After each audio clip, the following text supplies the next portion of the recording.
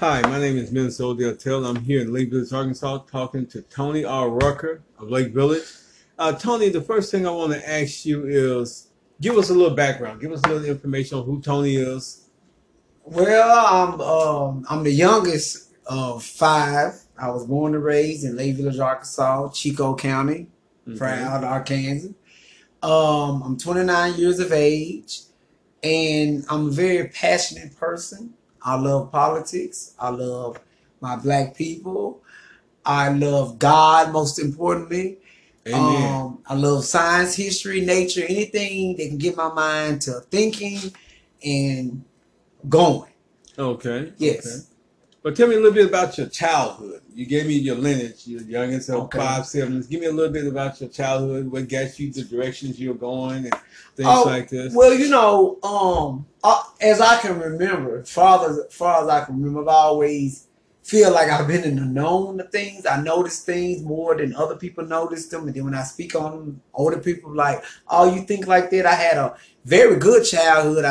Wasn't born with a silver spoon in my mouth or anything like that. But my parents worked hard. My mom most definitely worked hard to provide for all five of us.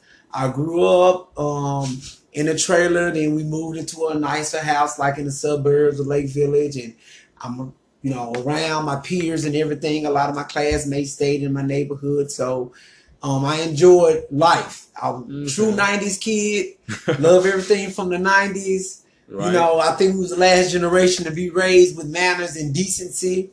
Right. Yes. So I'm of the culture, and I think outside the box a lot.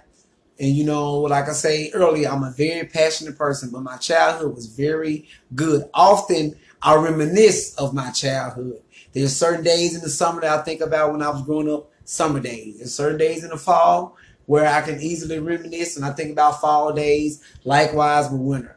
So I've had a good childhood, great teachers growing up. I've had a great family. God has been good to me throughout my years. Even when I really didn't know him, he was good to me. And now I acknowledge him every day. Okay. And I heard you say just a minute ago that you think outside the box. So when you say you're outside of the box thinker, what exactly does that entail? Give me a little background on that outside of the box thinker. That do do you think in abstract? I mean, I think abstract more okay. than concrete. Okay. I think abstract more than concrete. Okay. And in philosophical terms, people don't understand the abstract. Yeah, exactly. You really don't see abstract before you get to the concrete. I always tell people that this is funny you actually asked me that because I was just talking to someone about abstract versus concrete. Before you physically see anything, you have to think about the abstract. Yeah, that's right. There's things, like I say, I'm passionate, and I'm very passionate about the black community. There's a lot of things that go on in life that is abstract that kind of sort of pushes the concrete. It does. As in, people just don't all of a sudden say, oh, there's troops in Afghanistan. There was an abstractness behind the physicality of the concreteness being stationed in Afghanistan. That's right. There's things that apply to the black community that we live in a certain way, but we don't really see the abstracts of life that actually put those things into play. We more look at the concrete. Like I've been told sometimes when I speak about issues in our community and people taking accountability for what happened to us and for us to take accountability to what we do for each other, people look at me because I'm a concrete. They can see me. They can point. They can put their anger and frustration on me. But the thing of it is the abstract you need to be worried about. That's right. Not me. You can apply it to me. You can hit me, feel me, touch me in the concrete. But it's the abstract that we forget to look at. That's true. The policies that's behind closed doors. That's right. And then there it is on paper you see. The way people think, just the way sometimes we can be at a job and you can be the supervisor, but they might think that white person's supervisor. That's not really concrete. That's an abstract thought process or the way things ought to be. So there's a lot of things that I feel like that I look at differently than other people. Most people, when they look at the front porch, they just might see the front porch and the seat. But I see the front porch, I see the tree, I see the bird in the tree, and I see the clouds in the sky. That's how I look at things. And most so people, you see the full picture. And let me say this: the abstract, like you said, is not so easily seen. You know, the abstract runs deeper. It's like when you see a painting and it has wiggle lines and this and another, and they tell you it's a forest with a bunny jumping across the grass. Well, I don't see a forest with a bunny jumping across the grass. I see a lot of wiggly lines. But then when you look deeper into that, then you see the abstract. You actually see what they envision. And like you said, with the troops falling in Afghanistan, there was a purpose behind it. What was the purpose? That's the abstract meaning of the situation. Go ahead. Sir. Yes, sir. And they're just like when you sit and you think about things, and if I'm running for president and you're running for president, we can give you numbers and statistics and this and that, but until you go into certain neighborhoods, you see them concrete. But you have to think about what policies in the abstract for years and years and years have garnered you, have hampered us. And then we live in a society over there where we get stripes from living in bondage.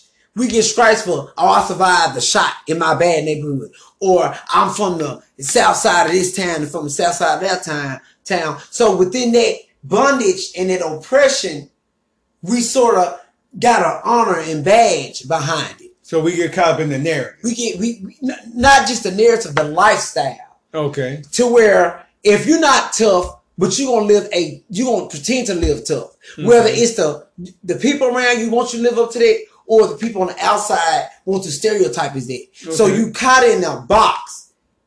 You know, that's why I would tell you, it doesn't matter where you come from. Think outside your mind. It don't matter if you're from, how can the young man in Lake Village, Arkansas find himself thinking just like the young man out of Chicago? We have to look at the same transparency. If we look through this window, we can see the same thing. Not, oh, you from the South and you think this way, and I'm from the North and I'm that way. But in society, we have the same plight. The society don't care what you from East Coast, West Coast, South, Midwest. We don't understand that it's great. The greater good is when we understand each other. You know, it's not about where you're from or where you come from. Because I've experienced working in my line of business, because I worked fast food on a busy highway here in Lake Village, of meeting people from my ethnic background who I didn't necessarily know when they're in Arkansas and they in the Delta, they try to talk down on me, and I might have a better education in the sense of life than they do. But because they from Chicago and New York, they have this Chicago and New York mentality towards a Southern black, and they are Northern black. But I can go follow you home, and you might be standing 10 can, paying $10,000, just a crazy figure, and living in the worst life than I do.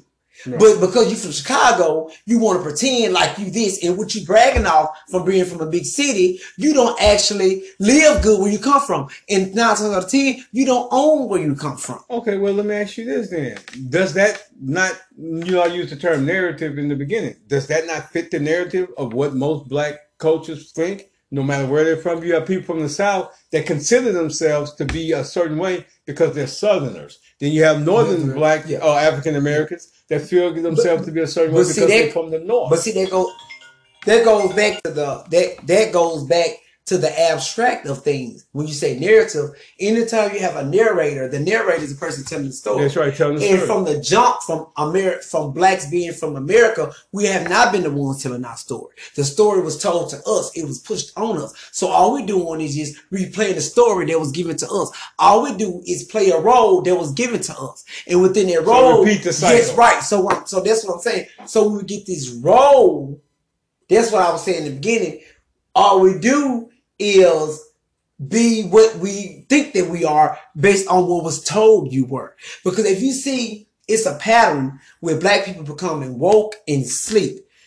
After the Civil War Reconstruction, that people don't understand that 40 acres and a mule was a real actual promise to Southern blacks during Reconstruction in the South that wasn't gave to us.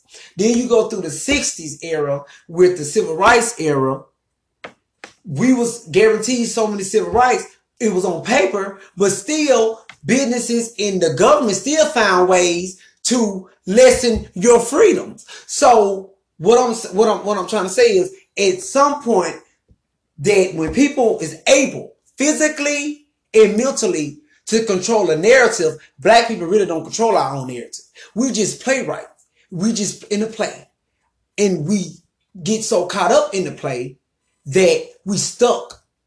We're stuck in in not a slave mentality. Majority of the time we are, but just in a ought to be. We think that white people should be able to do this because they ought to be, and we should be here because we ought to be. And we so trained to use our bodies physically, we are forgetting to use our mental abilities. The first thing we want to do, oh, I'll work on a farm for you, or I'll run and throw a football for you, or you're a black woman, you have a nice body, I'll script for you. The first thing we want to do to society, because it has been taught to us, is to give our bodies. But when you start to think with your mind, then things are different. You're a troublemaker. You're a problem. There's something wrong with you. So all we are is we fighting against a narrative. We don't reinforce a narrative. We fight against a narrative.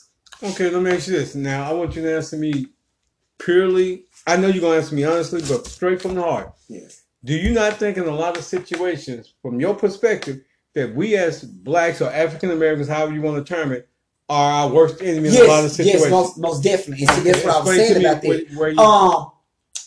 This is how I feel, that we don't understand how much it matters to support one another. We really don't know it. I ran for city council here in Lake Village. Okay, I was 28 years old. I think I was the youngest person to ever run for city council, and especially I was the youngest African American to run for city council in Lake Village, probably Chico County as a whole. Okay, I had so many ideas to bring the community together. You know, in the South, in the Delta area of Arkansas and Mississippi, they think business should be ran like the 40s and the 50s and 60s. In 2019, you have to update. Cotton is not king anymore in the South. Crops doesn't make as much money as it should, and when you look at that, that has a racial undertone too, because we don't own land, farmland majority of the time. So before that dollar cycle back into community, it done changed hands amongst the farmers and the people, the contractors, and all before the community even see it. But that's another subject. But the thing of it is about us is we're so caught up in cutting each other down that we can't see the greater picture of things. For example, I know this person. I can know this person and know this person. Say the feds come and raid their house, or you decide to do something for your community to lift your community up. And then all of a sudden, here come the rumors, here come the feds, here go a stack of papers saying you did X, Y, Z. Now, I know you. Instead of a community supporting you, getting behind you, fighting for you, the first thing we want to do, oh, you know they got him. He locked up. Dude about did, the feds did. We don't even give each other the benefit of the doubt. We're so worried about spreading mess and rumors, and a lot of times it might even come from people who look like me and you. It comes from an outside source. So here we are, help assassinate each other's character, and so we're stuck in a box, and neither one of us are the beneficiary of it. All we do is fight each other. Black people have a real bad problem. If we eating off 2 plates, we can almost shed a tear to see you eat good off that plate. You can eat steak and shrimp. I'm mad at you because you eat steak and shrimp. You got a penny more than me. And we don't understand where that root come from. I want the best for all people. Odell, I promise you, if you out here and you say, nephew, I'm finna go out here and build a brick house. If I ain't got nothing else, I'm gonna go out here and get a brick and help you build your house. Instead of that, you know what I'm gonna do? He ain't laying on bricks right. He better ain't gonna finish doing it. It ain't gonna be right. He ain't no bricklayer. That's like back to when I ran for city council. I went to school for 2 years. Political science was my major. Ended up getting cancer. Fought cancer twice in the past 6 years. Couldn't finish school. The people who run the city, they don't have degrees in politics or finance or anything like that, and they are the majority. But since I'm a minority, I have to show my own black people and white people my credentials and speak for my credentials, because it's based off what I was telling you earlier of ought to be. They already ought to be in those positions, but I have to be a grade above to even be considered. I have to sit here and run in my community to my people who know me for years, but I have to always try to be above for us. We are so hard on one another because instead of having inspiration, instead of getting inspiration from you over there, if you out here doing something good and being inspired and motivated by you putting forth the work and the effort, we will take that energy and make it out of jealousy and envy. And we will make it out of jealousy and envy. And that's the problem with us. And it starts from love. If I love myself, I love the reflection of me. That if I'm African American, I love my heritage, I love myself, I love my skin tone, I like my body shape, I like our culture, I love our hair, that I love my reflection of you, whether it's my black brother or it's my black sister counterpart. And we don't understand that it starts with love. Love will keep you centered. Love will remind you of who you are. And love will make you have pride in who you are. You wouldn't be so worried about tearing each other down. You'll be so busy building each other up. Because if I'm African American and I don't have any goals and aspirations, how can I see the next person who do have goals and aspirations? How can I see myself manifesting them if I don't love and see it in myself first? Okay. Let me ask you this then. I was listening to you say that we have that lack of commitment, dedication, faithfulness towards each other, and just plain, I want to see my brother and sister up. Let me finish here. So that being the case, say a black business is starting to be raised in the black community, white community, any community. There's the black business. Now you see a lot of, I would say, like you say, the others support each other, whether they be Asian, whether they be Hispanic, or whether they be Caucasian, they support each other. But also, I think I'm hearing you saying that when it comes to black community, the first time you get that brick, the first thing they say, he ain't a mason. He don't know how to lay brick. Absolutely. Why would he even try? Why did he pick up the brick and then he probably gonna fail? But you a mason and you won't come give me a hand. That's right. So that's what you basically say. Sir. Yes, you rather chop me down than build me up or to help me. Right. Okay, where do you think that comes from? Okay, that comes from what I was telling you about the narrative of them pitting us against each other for years, and it just manifests and it thickens over time and it marinates and it just gets worse. And I want to say this, and this is most important to anybody who's trying to be something in life. To my black brothers and sisters, I want to tell y'all, it is okay to fail. It is our job to lift your head up and tell you to keep going. Okay. You can do it. Okay, let me ask you a question real quick before you finish. Now, all these answers and responses and statements you gave, this doesn't come from a racial perspective. No, it does not come from racial. It comes from facts. Come from facts. So you don't have a bias or racial I don't have a perspective about this situation. You base this on things you come to learn, understand, and you know personally. Correct. And so it's not racially this is not racial. I just want to say that as a disclaimer. As a disclaimer. This is not. But the thing of it is, I don't want people to think I'm being racial. I'm making them think about exactly because I don't want this to be a racial discussion. But things is not just the way it is, just cause. Right. That's what I'm trying to see. That we can see here. You was born in the early 70s. No, the late mid 60s. Late 60s. Okay, so there was a generation called hippies, right? Yes. Free love, free everything, right? Free love, free so that spirit. means that in that generation of hippies, those parents and those children, we shouldn't be having these racial barriers because that was the hippie. These people y'all, like what I'm saying, your generation and those parents should have made it easier for us. But somewhere down the line, it's not like that. So you can't continue to give a society. So there's a breakdown in something. There's always, that's what I'm saying in history, there's always this and but. Until we take responsibility for ourselves as a race and don't trust a system who's never had our best interest at heart, we will always play out the narrative. Okay, that's what I'm, and see, and that's what I was saying about the racial thing. At the end of the day, with the racial thing of it is, it needs to be acknowledged. It needs to be said. There is, because it's rather be talked to the way I'm talking about it than for one of my nephews or nieces being gunned down in the streets, and then people so afraid to talk about it, but now people crying and it's on CNN and they rioting and protesting. But when it's a conversation like me and you having, then it's too racial. But then when it hit mainstream, then what was the problem before it? Boom. What was the background? Right. Pressure break pipes. And that's why I'm talking about the abstract. That's why I got on the racial side, because you can't get away from it.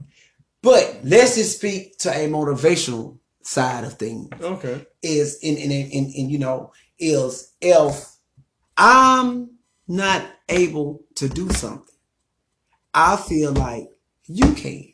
Mm-hmm. I like science, I like history, I like politics. But that might not mean I may not be a scientist. I might be a historian. I might not be a politician. Okay. But if there's someone out there who has that motivation and drive, if I cannot financially support them, I can just give them a pat on the back. Okay. Well, Tony, let us pause here for a second, take a break, and when we come back, I want us to kind of discuss your politics and what was your platform when you was running. Okay. Now we're back. I'm talking to Tony R. Rucker from Lake Village, Arkansas, and we're going to talk a little bit more about this topic that we was on, and then we're going to go into his political perspectives and views and what was his platform when he ran for city council. Tony, when we closed out from the last segment, you was talking about the racial overtones and how the different divides between races, how if black community was doing one thing, it was looked at, well, they had to, this is their come up, but then when it's someone of another race, Caucasian race specifically, well, they were supposed to already be in that position because that's what expected. Yes. So would you like to start from there? Yes, and see, that's another thing that I would say, we cannot run away from our problems. I mean, I don't want to come off harsh, but I'm more direct. I give it to you straight and it's factual. We cannot sit here, because I went to school with whites, and I know some of them were my friends and some of them not. But we cannot interracial ourselves out of a situation. At the end of the day, you're a black and you can have a white wife and produce a child, but society will zero in on you and oppress you and still treat you like a second-class citizen. So don't use your interracial relationships as a way out. No matter, you cannot sex your way out of it, and you cannot interracial yourself out of it. So you cannot associate yourself out of it. Meaning that you might have a black wife, but y'all associate yourself with white people or white people with privilege, and you might trick yourself into thinking you're not like the rest of us until one day, bam, society hits you with a brick. Rude awakening. You have a rude awakening. So let me ask you this then. What do you think happened with the interracial children in these interracial, like whether it be a white guy and a black girl or a black guy and a white girl? What do you think happened with these children are the product of interracial relationships as far as the narrative in which you're speaking about us as a people or them as a people, any race as, you know, as a race in itself? What is the breakdown when it comes to these interracial, not relationships, but the outcome of it with the children? Okay, this is how I feel about this. And I never ever zero in on mixed interracial children. At some point, I'm attracted to mixed girls. Sometimes, you know, I love black women of all spectrums. Right. Dark chocolate, medium brown, to mixed. But the thing of it is, it's not more of the children, it's more of society. Growing up, when it was mixed kids, the black people will accept them more than the white kids will. Because it goes to the one drop rule. Like I said, the narrative from years ago. Once you have a speck of black in you, you are forever tainted. So therefore, they might talk and speak to you, but behind closed doors, they might not call you a nigger, but they will consider you black. The white people will. And black people, we do take in anybody mixed with black. And like with the interracial children and everything, I don't really have anything, no beef against interracial children because they didn't decide who birthed them or nothing like that. I don't have any problem. It's society as a whole. And it just that the interracial thing, I'm not a supporter of. You know, I'm not a supporter of interracial relationships because I feel majority of the time, especially when it comes to black men, we're taught not to have standards when it comes to marrying our wealth. we will get money and really don't think about who we marry our money to. And because we caught up in that narrative again, oh, I'm black and we the ultimate sex machines. And it's just a fetish, narrative fetish that we feed into. So therefore, if any woman look at you and come on to you, you a black man, you better show her what a black man is supposed to do. So you don't have any standards. I've seen where white men can easily say they don't want to sleep with black women or they don't like black women, and society's okay with that. But if a black man says, you ain't into white girl, you ain't into white girl, like we always have the pressures of being the fulfillment of a fetish. Right. So therefore, and it goes into marriage, as in it's whole neighborhoods. Mm-hmm. They'll tell you, society tell you that marriage doesn't have a color. But there's whole neighborhoods where middle class, upper class white people have married each other, where there's not one black person in that wealth. But as soon as my son get $1, I'll go get you a white girl. I hear older black men say it. I hear football people, entertainment people say, I'll go get you a white girl. But if they're not sending for you, don't check for them. You see what I'm saying? The same thing. You think they behind closed doors talking about marrying a black man? They might talk about what you can do for them sexually or in the fetish like, but unless you have the money, they don't look at you as an option to marry. But we will marry our wealth to anybody, not just the white women, Mexican, Asian, whatever. We are taught not to have standards. We think in a people have us thinking in a sexual nature instead of in an economic nature and a cultural nature. If we black, we supposed to go, man, I'm gonna stay in the thing. I don't discriminate. But then on the flip side, no one else is doing it. People will have society, Odell, not just when it comes to race. Society, people in general will use you up. People will have you doing things that they would never do. You will be out here doing things and it's flattery. I want to get off flattery. It's very dangerous. Flattery is very dangerous. Okay, I want to ask you this then. Flattery. I heard you say that you're not into that interracial marriage. But now, but I want to clear this up though. Okay. I will not go out and hold up billboards and slander anybody. Okay. I don't hate anybody. I just don't support it and care for it. Okay. But I'm not going to go to the verge of I'm slandering anybody for it. Okay. I won't do it. I will not do it. I'm not for hate. If I'm preaching against oppression and hate, I will not be a hater and I will not be oppressed. Because then that makes you a hypocrite. Right. But privately, I don't support it. Privately, I don't support interracial relationships. Now, that even makes it easier for me to ask the question. You have this, I won't say bias, but this particular mindset and framework of race and connections to race. Blacks with blacks, whites with whites, Asians with Asians. Where does that stem from? Let's not say from the African. Oh, no. Where does that stem from for you? It stems from, for some reason, I've always seen it. Even, I remember being in school and not having racist teachers. I've had wonderful teachers who's white, black, Mexican, purple, green, yellow, but just the abstract again, the being in relation with people. You know what people think of you. You know how people see you. And then you see, like I was saying earlier, I've always saw the difference in just the way things were. Even in first grade, I can remember first grade kindergarten, just knowing the difference of a lot of us don't have, but they do have. Things like I've watched TV when I was younger, and I can watch an interview a black person and don't ask the white person the same level of questions as the black person. Or vice versa. I've always seen the difference. And that's what I was saying is, don't kid yourself in not seeing the difference. You have to see the difference. Therefore, you know the problems to fix the difference. But here's my thing. Is that not man-made differences and not literally? There's no difference. I don't believe there's a difference between whites, blacks, no, it's not. Mexicans. Racism is man-made. It stems from the psyche of the individual who has to. Exactly. But see, you asked me about, your perspective. My perspective. And I was saying that I saw the narrative like I was speaking earlier, I saw the narrative when I was young. I didn't grow up with my mom. If anybody know my mom, she don't even do stuff like that, racism. But I saw the narrative young. I'm talking about I was 4, 5 years old, knew the difference. I just knew it. And then as I more educated myself, I knew I wasn't kidding myself. Okay. I'm like, man, okay. Well, but I notice you keep saying you've seen the difference.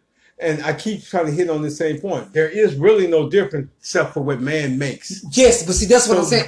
So there's no difference. No, white, I'm saying black, I seen yellow, brown, not the there's difference no in skin color, Odell. Or difference in people in general. I'm talking about the difference in society and how society the narrative. That's what I'm saying. That's what I'm saying. That's what I'm saying. Okay. I seen the difference at a young age of how it was, how it was constructive. Yeah. From when I was younger, I knew the difference. Yeah. It wasn't all the colors of the rainbow. Yes, and then see that's the thing about policing too. People don't understand that African Americans, police used to come to the schoolhouse and speak and talk to us. So how do you go from thinking as a child that this is a man of law and honor to growing up, and then you get older and your voice get deeper and you become more man-like, and they look at you as you have done something. That's you go from being somebody that they're trying to educate to a threat. Right. That's what I'm saying. That's what I'm talking about. So you knowing that as a youth and then becoming an adult, how did that make you feel? It reiterated how I felt when I was younger, that I was right. That's what I'm saying. This ain't about me being right and me being wrong. This factual is when I was younger, I've always had this feeling and knowing of this stuff. But you know, they try to teach us as young, everybody's equal and police officers are good. That's like when you're in church. That you think everybody who's in churches, they say, oh, this brother so-and-so, or this sister so-and-so. But as you get older and you start to deal with people, mingling with people, you start to see they really wasn't who you thought they were. Right. So as you get older, either stuff reiterates to you or you see things differently. You know, just like the saying, when I was a child, did childish things when I was, you put, so it's kind of like that. Right. So as you get older, you wise up to things. And I'm not trying to give myself a scratch on the back end. I've always been able to see these things. Okay. I've always been able to see these things. Okay. Well, let me ask you this. You made that statement about the comparison with the spiritual brothers, so-and-so, sister, such and such. As a youth, growing up church in the youth. People in the world. Yeah, but then you get older. You got older, then you saw all the things they were doing in the background. Yes. So you're saying this is the same for society. Yes. It looks good on the surface because you're looking at it from a virgin childlike eye. Yes. But then when you become more older, like you said, vocal tones get deeper, you look deeper, you grow a little hair on your chin, then you're not treated the same way. When Officer Friendly came to your first grade class, become to officer aggressive. Yes. So let me ask you, how, knowing that and growing up in that and seeing things one way as a child, seeing them different as an adult, and seeing that the same person that was patting you on the back as a child, and now looking you up and down. But now he's looking you up and down, and he's always been doing that, but never to you when you was a child. He did this later. Right. So how do you feel now that the blinders have been taken off? How does it don't make me feel no kind of way, because I was saying I've always seen it. Okay. Most kids didn't. I've always seen it.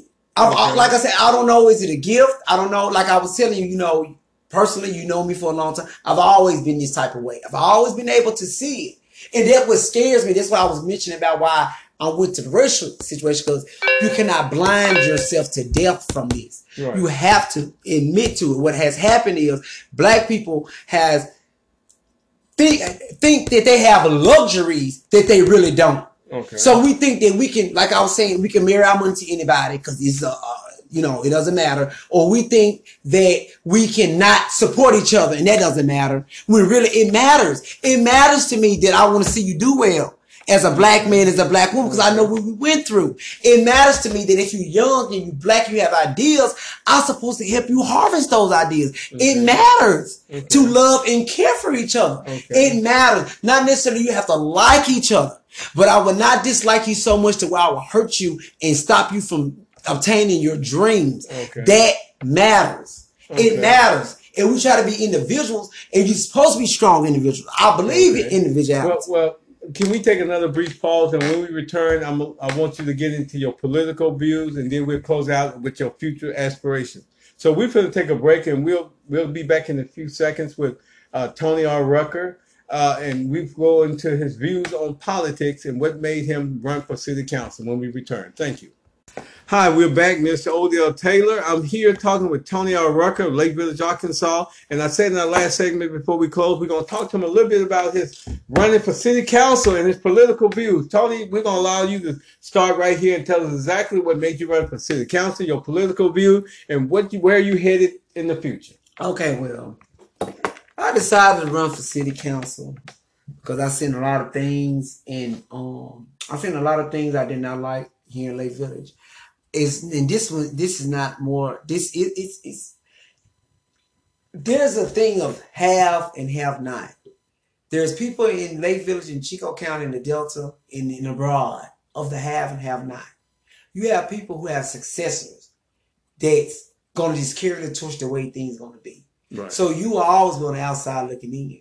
So I'm just tired. There isn't jobs around here. People have to move away to have a decent living, to live right, to live nice, and all that stuff. And I'm saying, well, if I plan on being in Lake Village for the next 2 to 3 years, I want to be the change that I want to see in life.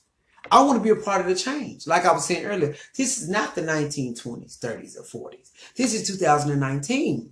You have to upgrade. Cotton is not king anymore. You have to bring in mixed industries. Where you see these small towns across America who have pulled themselves up compared to the ones who have fallen by the wayside. That business model has changed. You look at the automotive industry. They have to go bankrupt to realize the way they do business isn't right. They have to change the way they do business. Right. You can look at any company that was at the top and now they went bankrupt. There's a lot of companies you grew up with that was number one when you was younger, but they could not change with the times. So now they're bankrupt. So therefore, you have to change. And a lot of people in this area is not used to changing. You have people who are corrupt. You have people who are Uncle Toms. They do the bidding for the white people. I mean, I could write a book about people being stuck in a state of mind. You can be stuck in an era, but be living in the present.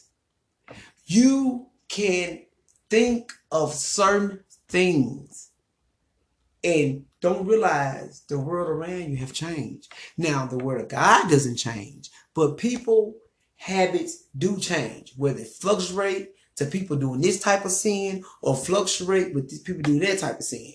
You're always going to have a variety of things.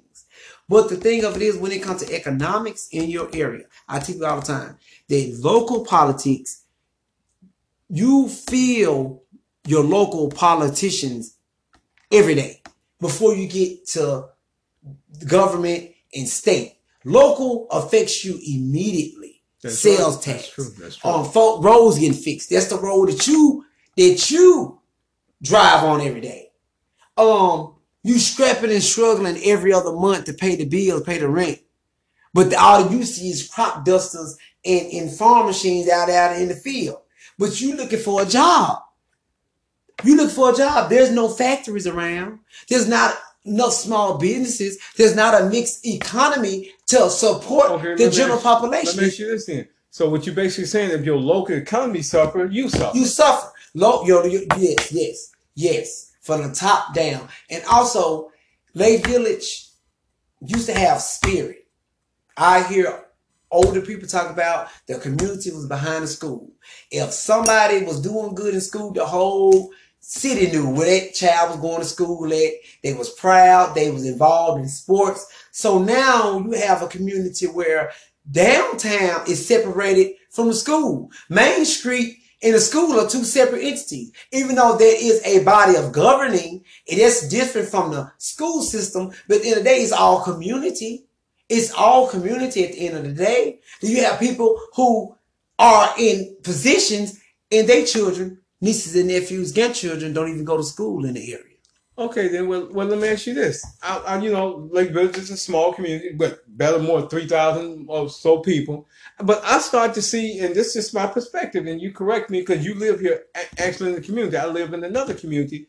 outside of Lake Village. So me being the outsider looking in, even though I'm from this area and I grew up here, I no longer live here. I no longer have roots here. I just come by to visit and things like that. So from that perspective, me looking from the outside in, I look at Lake Village. I see that you have a new business out on the highway. You have different commerce coming into the community. So what am I missing? Okay, you're missing. You're not a citizen here. Right. If I go to Hot Springs, I go to Hot Springs and I look how beautiful Hot Springs is. But you told me the other night the crime is bad because you live there. So you really don't see it's a masquerade. I mean, the poverty level, Lake Village in Chico County, that's a part of the Delta. The Delta area in the country, outside of the Appalachian Mountains in West Virginia, is the poorest per capita income in the country. Right. In the country. Right. We have flow money. Lake Village is home to the largest oxbow lake. There's not a diner. There's not a hotel. There's not nothing out there to bring in money. We don't have a major tourist attraction down there or nothing. And this is a beautiful city. You would think it would have something that's what like I'm saying. that. The Love's gas station almost took 2 years to come. People didn't know was it coming or not. That was a blessing to have. We are doing better than other cities around us.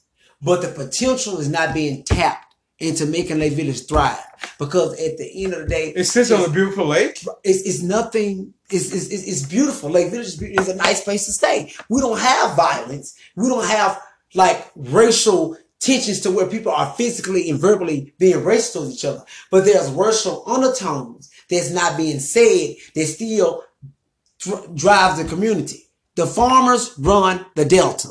So running for city council, what was you going to do? I would have tried my best to at least get the mayor to get on some initiatives to bring in more jobs here. I would have the youth. I was young. I was 28. I'm 29 now. I would have got the youth involved. Sometimes what you really need is a spark. You need someone to motivate you. You need somebody to say, hey, we Lake Village. Yeah, we don't have this, but let's work on it. Let's do it. Let's get it together. Not be stuck on a pattern of have and have not. This is the way it used to. This is the way I had that a lot of times. People come up to me, oh, this is the way it always been, young man. Just leave it alone. That's the way it's going to be. Well, no, if that's the way it's going to be, it has to be made that way so it can be unmade that way. Well, let me ask you this. When you decided to run for city council and you decided to throw your head in the ring, did you have a lot of loyal supporters or just supporters in general? Did a lot of people get behind the idea of Tony Rucker? No, sir. No, sir. No, sir. No, and sir. Why was that? No, sir. No, sir. No, why sir. was that? No, sir. Why was that? Based on your perspective, why was it that people wasn't getting behind you? Okay, and your value, your value, but your value. I lost about 52 votes. The guy I ran against, Rich, he was ex-representative. And honestly, we're in the South. Racism and coonism. The honest truth. Okay. And what makes you say that was the case? Okay. I'm going to tell you something. I had people privately come to me and say things to me about certain things.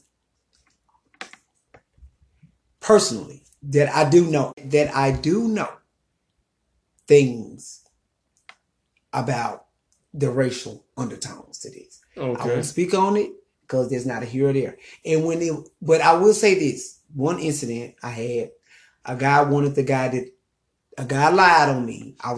Just to let you know, I'm a 2-time cancer survivor. And I thank God for that. Every day of my life, he brought me through. I was going through my cancer treatment. I was running for city council, trying to make it better for people in Lake Village. I had to quit working because my chemotherapy was kind of getting hard on me. God went out and lied on me in order to help the opponent. I can't say the opponent put him up to it. I don't know. I won't lie. I speak facts. But I know the guy lied on me and said I got fired from my job for stealing. They know, and black people know, that it fed into a racial stereotype as in black people steal. If you are white, don't vote for him because he just like the rest of the black people. Don't vote for him. This guy's black. He in the stores telling other white people not to vote for me, mentioning my dad's name, telling them not to vote for me. Then turn around, I had other prominent white people who told me to my face that they had to get other people straight about me, that they knew me, and that wasn't true, and it was about racism. The whites who wasn't racist had to let the other ones know it wasn't racist. Then the flip side of it, black people, like I was saying, we so quick to tear each other down. They know me. I don't have a record. So they couldn't find it. So they made up a lie. They say that I was stealing and I was going for cancer treatment. Which makes it sad that... Yeah, and see, what makes it worse is that black people who know the truth, they know the truth, they repeat the lie because it's out of mess.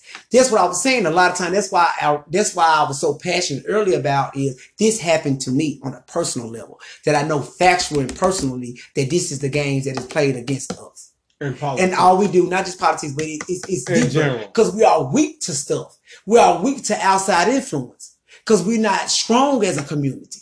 So anybody over there can come and get you in your community. And we're not going to take up for you. We're going to help them bash you. We're going to get the sword they're trying to stab you with. We're going to stab you with it.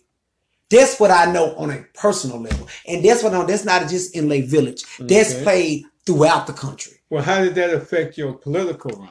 It didn't, because what people don't know was I had people who was ready to go back for me. And they can tell you that I told them, no, this is about politics. This is about me trying to hit the community. I always rise above. I'm not a mean person. I'm not a hateful person.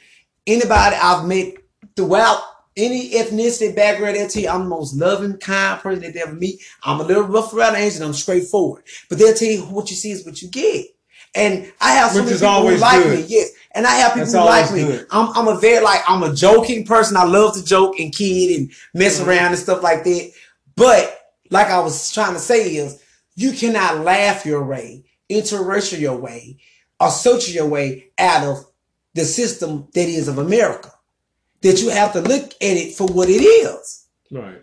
And it is what it is. When nothing else fails, they're going to play the race card. Right. When nothing else fails.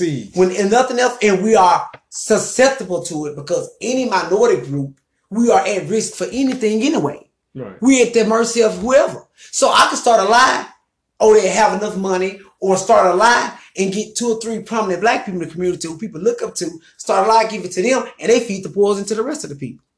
And the beneficiary, like I was saying earlier, won't be me or you. That happened to me personally. Now, like I say, I don't know if my opponent, I can't speak and say he did that because I will not slander nobody. I will not lie on the man. Like I said, I never had any bad dealings with my opponent. Or nothing like that, but I do know there was other racial entities that took place to help my opponent, and they used black people against me, and then it helped further the narrative to white people who were skeptical of voting for me not to vote for me. It broke it even. Okay, let me ask you this. Do you think that affected your winning? Yes. Okay. Yes, it did. Yes, it most certainly did. It did. Okay. So going forward, what do you see for Tony Rucker? For Tony Rucker going forward is I'm a very charismatic person. I look at the best in life. You know, like I say, I get raw and I get untamed when it comes to my people. That's just who I am. But I'm a very charismatic person. I like to laugh, joke, have fun. I like to read. I like to talk about God. I like outdoors. I like everything. I'm a very rounded person. I like to have a good time. And I got a lot of talents outside of politicking. I have other talents that, you know, that naturally I have that, and I know that of my own self. I'm not patting myself on the back. That, hey, I have other avenues I might want to pursue. Okay. With that being said, let me ask you this. Since there's other avenues, let me ask you this. Let me make a specific request. Are you going to be running, throwing your head in the ring again into politics? Well, more than likely not. Okay. But it's always what the Lord tell me to do. Okay. Now, I have a yearning and burning not to. I have a yearning and burning feeling like it's a big avenue that I could go, that my soul and spirit is pulling it to. Okay. But as fighting for cancer, and then God lead me, and me saying it out of my mouth is different from Him telling me spiritually. Right. So I have to be careful with that. Yeah, you gotta be careful. Because I don't know what God has for me next year. You know what Tony desires. I know what God's asking you to do. That's right. Now, speaking of cancer, I don't want to say briefly, but just kind of touch on that. When you had this bout with cancer, this situation, 2 bouts. 2 bouts with cancer. Sorry, stand correct. When you had these 2 bouts with cancer, where was your head? Where was your mindset? How did you see things? And now the last question: where do you see yourself as far as this, supporting this situation? What are your efforts and energies towards cancer and cancer research and all these things, being that you were one that actually had to deal with this in your life twice? I'm gonna tell you, when I first got diagnosed the first time, and that's why I tell people that God is everything. If He tell you not to worry, don't worry. I remember the doctor came in. My mom's going to appointments with me leading up to my diagnosis. I kind of tricked her until I wasn't going. I had surgery to get a biopsy, so I was telling them they were going to check the wounds, take the stitches out, assess the, the wounds and everything. But I already knew that they would have had my lab works and my test results back in. So he came in, he went in, it was brief. He said, well, Mr. Rucker, you have cancer. I have two doctors here, Dr. Malwani and Dr. Vera Puthran, and who would you like, and X, Y, and Z. And I promise you, and I can tell you this wholeheartedly, that now one time, from the first time to the second time, in my second bout of cancer, it came back a little different, more aggressive. So my treatment was different, was harsher this time around. Did a stem cell transplant in January. I mean, it was tough. But God brought me through. I have not cried once, and I have not asked the Lord why me. When the doctor told me I had cancer, I remember I called my mother first, sister and brothers, 3 close friends. They knew it all through my cancer bouts, and my family knew later on in stages. I didn't go around parading about it. I didn't go around asking for sympathy. Yeah. The Lord put me at ease when I got diagnosed.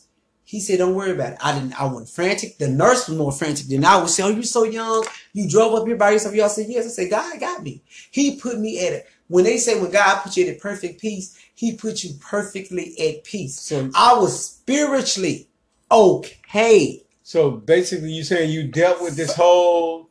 I dealt with it. When I tell you I did not cry once, and I've had days, y'all, when I could not eat. I could not think. Days where I would start my chemotherapy and I'd be gone from probably Monday to Wednesday, psychologically, reintroducing myself to doctors and nurses who said they introduced themselves to me 2-3 days ago. Yeah. Days I was thrown up, I couldn't smell, taste food. But at the end of the day, I always remained happy. So my family and friends continue. I stayed positive through it all. And when I tell you, not saying I'm not afraid to die, I'm not afraid to die, but I didn't care. The only thing I had anxiety about was my test results. Like, I'm this sick. Hopefully the cancer gone. Hopefully it's working. Other than that, I didn't think about dying and death and mad at God. I never asked Him why me. Never. He never even gave me the spirit of doing it. Right. He always took care of me spiritual wise. And it manifests itself from spiritual to physical. So I've always had a positive thing. And not just me. And I hate to use I. Excuse me if I use I a lot. But for anybody going through, about you. Yeah, so. But see, you got to make it about other people. What I'm saying is, if you use I, it's an understandable statement. But anybody who's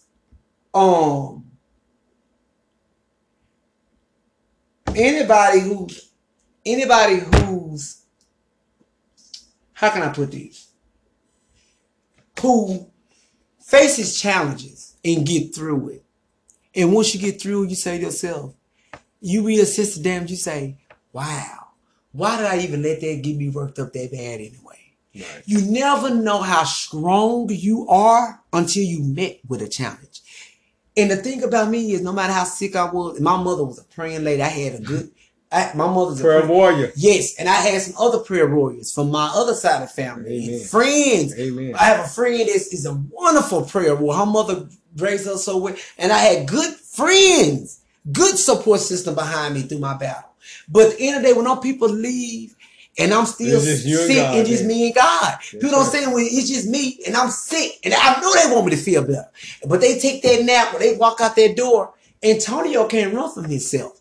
You have to be here for you first. Regardless of what, even if it's, no matter what, sickness, health, if it's just a thing you want to do in life, be there, have a club for you. And when that club, you don't have that club, that's why you have God, because God will fight your battles that you can't. Let me ask you this. So what would you say to encourage others, whether it be going through cancer, diabetes, whatever the case may be? Love yourself. Self-love is the best love. Okay. And love God. Because if you love yourself, you can be in a relationship with a person that you say love you and you love them, but they ain't showing you love. They love other things more than they love you. But you always find yourself to pull yourself out of the way to be there for them. Right. But if you love yourself, self will say, hey, come on now. Self-love will keep you centered. And God will be your center. Amen. You have to love yourself and love God. That is true. That is so true. Amen. Because ain't nobody gonna love you more than you. Have you ever seen somebody there when they get something new, a new phone, they gonna make sure they don't drop and break it. Yeah. Then 4 or 5 months later, they throwing it everywhere, don't care nothing about it. Okay. So don't let people think they own you. Cause I done seen some bad owners in life. Okay. You have to own and love yourself, cause you gonna take care of yourself. Okay. And God gonna make sure He take care of you. That's the truth. That's true. So we get ready to close now. I want to ask you this question. Going forward, I know that you got some new ideas, new things you want to do. You was kind of discussing things about some career choices and things like that. Would you like to elaborate on that real quick? Because we got very brief time here before the interview ends. Would you like to elaborate on your future endeavors and goals as far as you want to go career-wise and things like that? Well, career-wise, I'm a very centered person. Actually, I'm doing an interview. I actually like to be the interviewer. Okay. So I probably like to go with a talk show. I have a very crazy personality. I would like maybe do movies. I like to dress nice. I like different patterns. I love nature. I think I can do design, clothes, and everything else. There's so many talents that I have. I can do impersonations. I can make fun of people's voices. I'm very talented, and this is not conceited. This is something that people have envied me and try to make you feel bad. People can see the strength in you before you see it in yourself. That's right. Know your worth. This is me talking about the worth that I know I have, and I want to apply it in life. Like I say, if no one else be there for you, you have to be there for yourself. Because the world will beat you down and knock you down. That's right. You have to be there for yourself. So I see myself doing other things. Like I say, I more than likely won't run again. But I might run if God put it in the plan. Amen. So like I say, I'm just a happy person. I'm happy and blessed to be alive. I thank God every day. I want the best for people no matter what color you are. But I do want to see my people been through so much. I want to see us be happy and succeed in life. And there's nothing wrong with it. I think we deserve to feel like we can want each other to win. Okay. And there's nothing wrong with it. All right, so I'm putting in this interview. This is Minister Odell Taylor. I have been talking with Tony R. Rucker, someone that I've been knowing a long time, and I couldn't wait to do this interview with him, and we're going to get ready to close out. And Tony, if you'd like to, before we close out, you'd like to have some closing statements about maybe a minute or so, and then we'll shut it down then. My closing statement will be that when all the chips are down and you have no one around, I've been low in the spirit before. I've been low in health before. Really, truly, God is my best friend. He is truly. He won't go and repeat anything you say. When you vent to him, amen, He will listen to you. He will remind you of what He's done for you, even in the midst of a storm. And what He will remind you of what He can do. So always keep faith. And after you keep faith, love and love yourself. Love yourself. Love yourself, because no one gonna love you better than you. But you can't give love if you don't love yourself. That's right. You got to love yourself. You can be infatuated with people that you think you love, but until you love yourself, you can't give love. Yeah. Love yourself and be happy with yourself and be happy to see your fellow man do well. I spoke on a lot of things of oppression and stuff, but that comes from, I don't want to be what I went up against. Right. I don't want to be that person. If somebody come to me and tell me, hey, Mr. Rucker, or a brother or a nephew, I got this going.